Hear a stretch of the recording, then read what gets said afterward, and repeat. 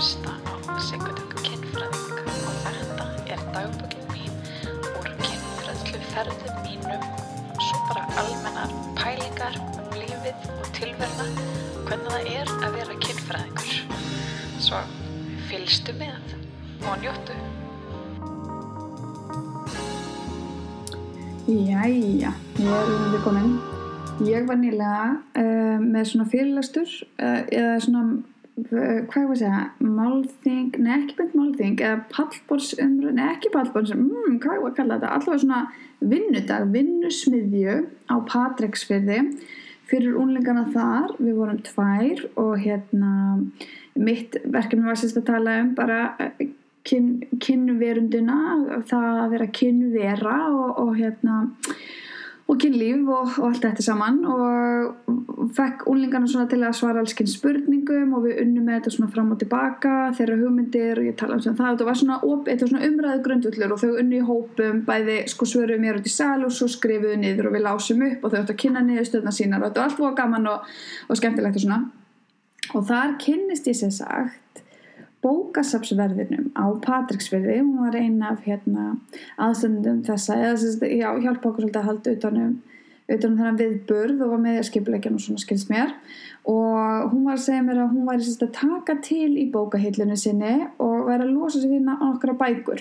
Og ég þá segir mér frá því að nokkrar af þessum bókum eru svona kynlífstengdar, sem eru bara gamlar og þekkingar svolítið svona úrelt og kannski á ekki alveg heima ef unglingar eru að lesa sér til gagns. Þannig að hún var svona velta fyrir hvað að gera við þessar bækur og ég sagði bara, ég rétti bara pöndu og bara please, ég þigg þessar bækur, þökkum. Þannig að hún kom færandi hendi og gaf mér heilsufræði hjóna. Stöðum að tala pappirinn gulnaður og þetta alltaf svona, þetta bara eldgamalt og það frá 1927. Svo gaf mér kynferðislífið og þjóðfélagsmálin, fræði kynferðismál. Má ég sjá, og það ég sé ekki útgáta í því. Herðu, það 1934. Að það svo gaman við þurfum alltaf að kíkja á sögun, alltaf að sjá hvert þurfum að þróast sem samfélag og því að stundum förum við aftur á bak. Og svo kynlíf, leiðarvísir kynferðismál. Það 1962 og svo ég með táningabókina og það eftir sem hann Knútur Kristinsson læknir þýddi og hún gefin út 69 og á frummáli heiti bókarinnar Ann Landers Talks to Teenagers About Sex. Þetta hefur þótt nokkuð svona progressíft þarna og og mér langar svona að lesa þetta svolítið mikið svona spurt og svara. Þetta ekkert ósvipaðurinni á rúmstokknum sem ég gerði. Þetta byggist á þessi Ann Landers.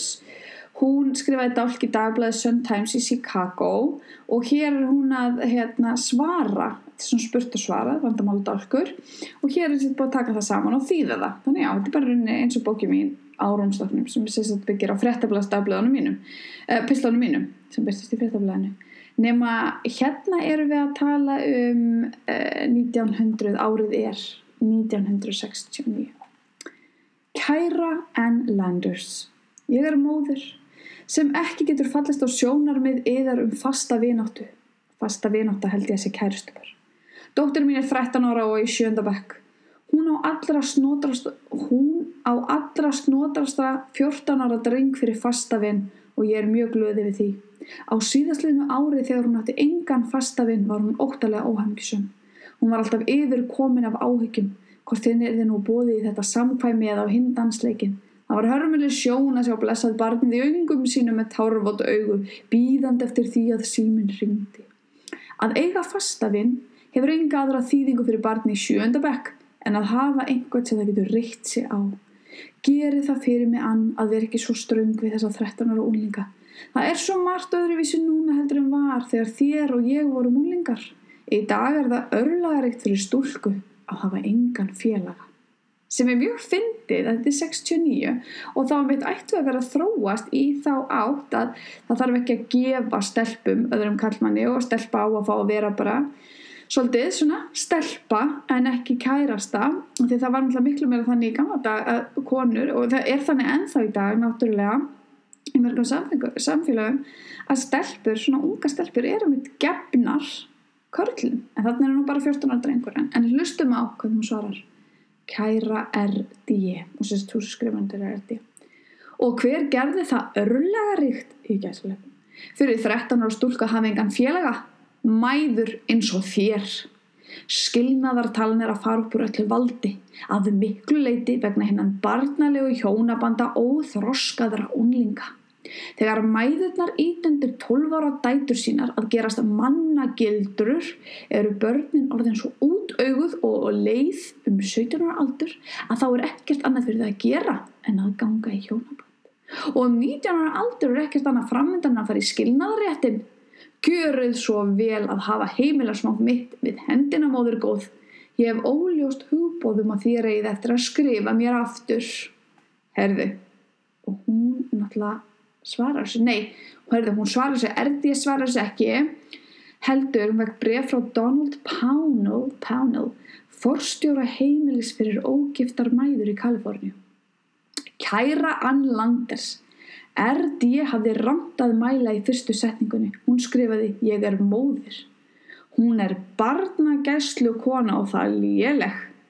Móðir þarf að hafa einhvern þroska til að bera. 13 ára dóttur sína sagði hún, það var hörmuleg sjón að sjá blessað barni í öngum sínum með tárvot augu bíðandi eftir því að síminn hringdi.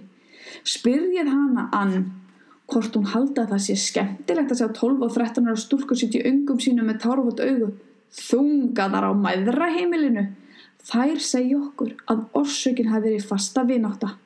Stundum koma hingað 11 ára stúlkur. Ég hef séð þær svo að ég veit hvað ég að tala. R.D. segir að margt sé öðruvísi heldur en þegar hún var ung stúlka. Þar hefur hún rétt að mæla Ann. Það er margt öðruvísi. Fjöldi ógiftra mæðra hefur meir en fjórfaldast. Fyrir 5 árum hefðum við meir en nægan rúmfjölda. Nú nýlega bættum einnig deild við og samt getur við aðeins ekki ein af hverjum 4 sem sækjum dvalar fyrst. Margar stúlkunana sem koma segir að Ann Landers hafi sendt sig. Fyrir alla muni haldið áfram í dálkum eða að hamra á hættunni af þessari fasta vináttu. Frá mínum bæjætturum sé þeir útlið allt annað en gott. Já, þetta er nefnilega svolítið áhugavert. Þetta er það sem þau eru að pæla í hérna 1969. Hún er sérst að reyna að minnka þetta. Minnka þessa kærustu paramenningu og við höfum alltaf að kærasta eða kærustu. Og þetta er skemmtilegt. Það er skemmtilegt að það hafi verið eitthvað þarna, þú veist, sem einhver svona mótvægi, einhver sem er eitthvað að segja honum. Hérna er hann stúlka sem á sér fastavinn er oft þrýst til kynlífsæfinga með vini sínum af því að hann telur henni trúum að á þann hátt getur hún sannað honum ást sína. Þetta skrifa 1969 á ennþá við enn þann dag í dag 2018. Stúlkur sem skrifa mér út af þessu vandamáli fá þetta svar frá mér. Láttu engan bilbug á þér finna. Segðu honum að sanna sína ást með karlmannlegri sjálfstjórn. Piltur sem gerir slíka kröfu til stúlku hefur ekki áhuga á stúlkunni. Áhugi hans snýst fyrst og fremst að fullnægja eigingjörnum óskum sín sjálfs. Kynlíf utan hjónabands sannar ekkert, nema það að viðkomandi aðilar hafi hvorki stjórn á sér né heilbrigða skynsemi til að bíða. Ok, ég er nú ekkert að segja að það þurfa að bíða til hjónaband, sko. Alls ekki. En auðvitað ánæglega ekki að pressa og ég hef alveg verið að hitta stráka í kynfræðslu sem hafa talað nákvæmlega þetta. Þeir hafa verið að pressa ótrúlega á stelpurnar og þeir játa það alveg og þeir einhvern veginn í þeirra huga þá er það svona þeirra leikur, þessi köttur og músarleikur sem við hefum svolítið talað í tengslum við þessi samskipti að þeir einhvern veginn að elta, neyð okkar þýðir ekki nei þýðir halda fórum að reyna ekki gefast upp, að áhugaleysi þýðir reyndu meira en að of mikill áhugi sé á einhvern á turn off eða merkjum að vera desperat. Þetta er svo klikkað og dægur menningin okkar hefur svo engan veginn stutt við okkur heldur bara alveg af sér fleiri mýtur og haldi áfram að ýta undir þessa gömlu viðmið sem bara hjálpa engum en við erum búin að vera svo lengi að nuttast við það svo margir búin að vera að segja þetta í svo langan tíma eins og það sé hérna Ann Landers þú veist þess að hún er búin að tala og var að segja þetta hægið á, kynnast hvað eru ekki gera kröfur, ekki fara lengra en þú treystið þig til þetta er kannski orðaðöðru sem við gerum í dag en það er samt búið að vera að segja þetta þannig að hérna hvenær átt að breytast þú veist það er líka bara svona einhvern veginn stóra spurningin finnum eitthvað meira en að sniðut hérna Bréf sem lýsir sárum kvíða koma hins vegar frá fávísum foreldrum, til dæmis þetta. Ég er hrædd að 16 ára sonur minn iðki sjálfsfróun og ég ber sáran kvíði í brjósti að það muni gera hann veikgeðja. Sjáðu hver hún svarar, 1969. Færustu læknar fræða okkur að sjálfsfróun sé eðlilegur þáttur í uppvextinum. Því nær allir drengir og að minnstakosti 3 ára hverjum 4 stúlkum beita sjálfstilfæringum, skemmtilega það var, sjálfstilfæringum, einhver tíma á unglingsárinu. Sjálfsfróun er algengur og tíðari hjá piltum en stúlkum af því að sjónmyndir verka meiri örvandi á piltana. Piltur getur orðið upptendraður af því að horfa mynd af hálfklæddri stúlku eða af því að sjá stúlku í þröngari peysu. Hann getur komist í æsing af því að snerta nakinn fótlegg hennar eða bak. Hvatir piltsins geta blossað upp við að heyra sögum ástarlífi eða bera við að láta sig dreyma stúlku og gera sér í hugalind hvað myndi gerast ef hann færi að draga sig eftir henni. Stúlkur eru ekki eins næmar fyrir slíkum örfunum og hugmyndaflug þeirra kynferðismál ekki eins auðugt. Stúlkur hneigjast meira að rómantík en líkamlegum hvötum. Þær setja kynlífið fremur í samband við rómantík og ást en líffræðilegar þarfir. Augljóslega eru undantekningar finnast bæði meðal pilta og stúlkna. Almennt heilbrigðisástand, hraði efnaskipta og kirtlastarfsemi hafa úrslita áhrif á kynþörfina. Spæði hvað þetta skemmtilegt. Þetta kannski ekki alveg það sem við erum að segja í dag, sko. En þetta svona á þessari línu og ég meina það er svo mikið langt síðan ég heyrði einhvern tala svona að strákar væru nú meira fyrir þetta heldur en hitt, en augljóslega það mjög misjafnt. En spæði hvað þetta mikilvægt. Hérna er 1969 að advokera fyrir sjálfsfróun. Það bara magnað. Og það af bandarísku tímar. Þetta byrtist í bandarísku blaði. Það nefnilega svolítið stórt. Og hérna segir hún líka hafa allir kynvillingar í frammi kynmök? Nei, sumir hafa næga stjórn á sér, stundum af ótta við afleiðingarnar. Er hægt að sjá það á manni að hann sé kynvillingur? Á einstaka kynvillingar er hægt að sjá það við fyrsta tillit, en venjulega ekki að það úrskurða af ytra útliti. Hún reyndar hérna að tala um lesbíur og að tala um kynvillu. Já, þetta er svolítið dæmigert af þessum tíma að tala um kynvillu. Auðvitað, kynvillingarnir. Hérna kemur það. Og þá það stór spurning, hvað veldur kynvillu? Fáeinir fræðimenn halda því fram að kynvilla sé meðfæddur galli. Kynvillingu sé líffræðilegt afbrigði með gallaða kirtlastarfsemi og vakandi hormónir eru ekki í réttu innbyrðis hlutfalli. Svolítið sárt. Það er svolítið sárt að lesa þetta. Maður fær pínu svona fyrir hjartað og maður fær líka, eða ég fæ allavega þakklæti yfir hvar heimurinn er í dag, eða hvar okkar land allavega er í dag og hvað við getum verið þakklætt fyrir allt sem er unnist og alla vinnuna sem allir hafa lagt í til að reyna að gera samfélagi í dag betra, opnara, skilningsríkara og bara svona fallegra fyrir okkur öll. Hérna skrifar hann.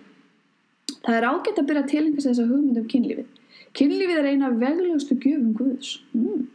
Kynhvötin er okkar meðfætt, alveg svo hvötin til að svolga hungara og þorsta. Það er skelfilegt. Guð ætlast til að kynlífið verði ánægilegt, fagurt og undursamlegt og veiti ríkuleg laun. En það getur því aðeins veitt ánægju fegurð og endurgjald að það sé réttilegum hönd haft. Já. Ekki myndi þið taka ykkur í hönd platínum brjóstnál með demanti og reyna að opna hana með sardínudós eða hvað. Það verður svipað og misnætt kynlíf. Guð ætlaði kynlífinu að vera undursamlega reynslu því hann vildi tryggja viðhald kynstofnsins. Já, ok. Tilgangur kynna fyrst og fremst að gera mannkynið ævivarandi. Já, einmitt, veit það ekki. En hún allavega er þá að tala um að kynlífið er vera gott, það er vera gagnkvæmt, það er njóta sín og það er vera skemmtilegt og uppörvandi og það í sjálfu sér er náttúrulega bara mjög magnað og hún fer hérna víðan völl og það er mjög skemmtilegt. Lesum hérna eitt að loka. Kæra Ann Landers, ég er 16 ára sveitadrengur sem 15 ára telpu krakki. Hefur vafið fingur sér. Viltu ekki segja mér hvernig ég losna úr þeirri klemmu? Við höfum 4 sinnum haft skemmtilegar samverustundir og ég kann ákaflega vel við mig í félagsskap þessarar brúðu. En þegar við komum að húsdyrum hennar réttir og mér handaskarnið eins og frímárar að gera. Og áður en ég veit að við erum komin inn í hús og ég stend fyrir utan með lokaðar dyr okkar á milli. Strákarnir í skólanum gera gys að mér. Þeir segja hún noti mig fyrir bílstjóra. Flesti strákarnir í mínum hóp fá góðan kveðjukoss eftir aðra samverustundir eða minnstakosti þá 3. Hvað finnst þér að ég ætti lengi að gera mér að góðu þessa vesælu bróður kveðju áður en ég gef henni langt nef? Sko, þá var stúlka hlaup ekki hálsinn á þér strax í annað sinn sem þið farið út saman. Sannar það ekki að þú sett annarkvort aulaborður eða kjáni. Það geti borið vott hún hefði háan siðferðismælikvarða og neita að greiða þér samveruna með kossum. Mér sýnst margt benda þess að þessi telpukrakki sé þess virði að bjóða henni út á 5., 6. og 7. stefnumót. Spáið í því, þú veist, og við erum samt ennþá þarna. Við erum ennþá þarna í dag. Hérna kemur, kæra Landers, hvenær ætla stúlkur að vera svo skynsamar að heimta sama mælikvarða og skýrlyfi hjá piltum eins og piltarnir heimta hjá þeim? Piltinn sem vill fá að daðra við götudrós jafnframt því sem hann býður stúlkum út með sér og ætla svo til að hann fái góða stúlku þegar hann tilbúinn að stíga jafn þýðingarmikið skref og að gifta sig. Ætti að senda ásamt stúlkunum beina leið í sömu prísunduna og hann hefur hjálpað þeim að komast í. Þessu hef ég lengi haldið fram en þegar ég var í menntaskóla sögðu stúlkur mér að ég myndi aldrei finna pilt á svo háu siðferðisstigi en ég fann hann og giftist honum og ég þarf að veðja hann drengilegin þessir hryllingar sem þurfa á svo miklum sönnunum að halda fyrir giftinguna. Ég framfærð að ég fekk ekki eina góða piltin í heiminum. Það hljóta að vera fleiri. Gangi ykkur vel veiðin stúlkur. Hún svar. Það ekki allir piltar sem krefjast þess að kona sé hrein og saklaus eins og hvítt blóm en þeir sem gera slíkar kröfu ættu sjálfir að hafa hreinan skjöld. Djöfull ég ánum með þessa Ann Landers. Ég verð bara að segja það. 1969. Þetta nefnilega, þetta leynist þarna úti. En veistu, það varla ég þora að flétta gömlu bókunum. Það eru svo ótrúlega, það alveg fjallað kynfæri, innri og ytri. Það eru teikningar hérna og meira segja konan með smá bumbu, svolítið magnað. Og þessu öllu lýst hérna og það meira segja verið svona skólan legganga. Akkur að vera að skóla leggangin, ekki gera það. Svo verið að tala um ímyndunaveiki. Í siðferðilegum ritverkum oft haldið fram að kynfærin lúti sérstökum lögmálum en í raun og veru ekkert til sem styður þessu undarlegu hugmynd. Öðru nær að kynfærin starfi eins og hvert annað framleiðslu líffæri. Ég elska þetta. En ég ætla að kíkja eins betur í hana, hérna hefur líka verið að spyrja um smokkin og hvort það sé ráðlegt að nota hana. Og hérna 1925 einmitt verið að tala um smokkin, það hefur verið að mæla með því, það hefur verið að útskýra hvernig á að nota smokkin og að vera ekki að setja oljur eða feiti á hann. Spæði, við erum búin að tala um þetta heilengi, við erum ennþá að tala um þetta, við erum ennþá að berjast fyrir þessu. Spæði hvað getur tekið suma hluti langan tíma að breytast samfarir eftir fæðingu, hérna er verið að tala um það. Og þetta bara, stundum er langt í land. Stundum eru eitthvað hérna ávonist og hérna er það skólun á vatn. Nei, ekki vera að sprauta inn í leggöngin. Nei. Og það er verið að kenna það. Nei. Og það er verið að hugsa um það. Þau eru að hugsa um það sem getnaðarvörn. Nei. Það virkar ekki þannig. Nei. Þetta er skelfilegt. En allavega. Ég held ég kíkja þessa bók en setna. Mér langaði bara svona að rétt að gera bara svona stuttan þátt núna og bara koma inn á þetta með hérna hvernig við hugsaum í gamla daga, hvað hugsun hefur breyst, hvað er verið að tala um, hvernig tölum við og hvernig má tala.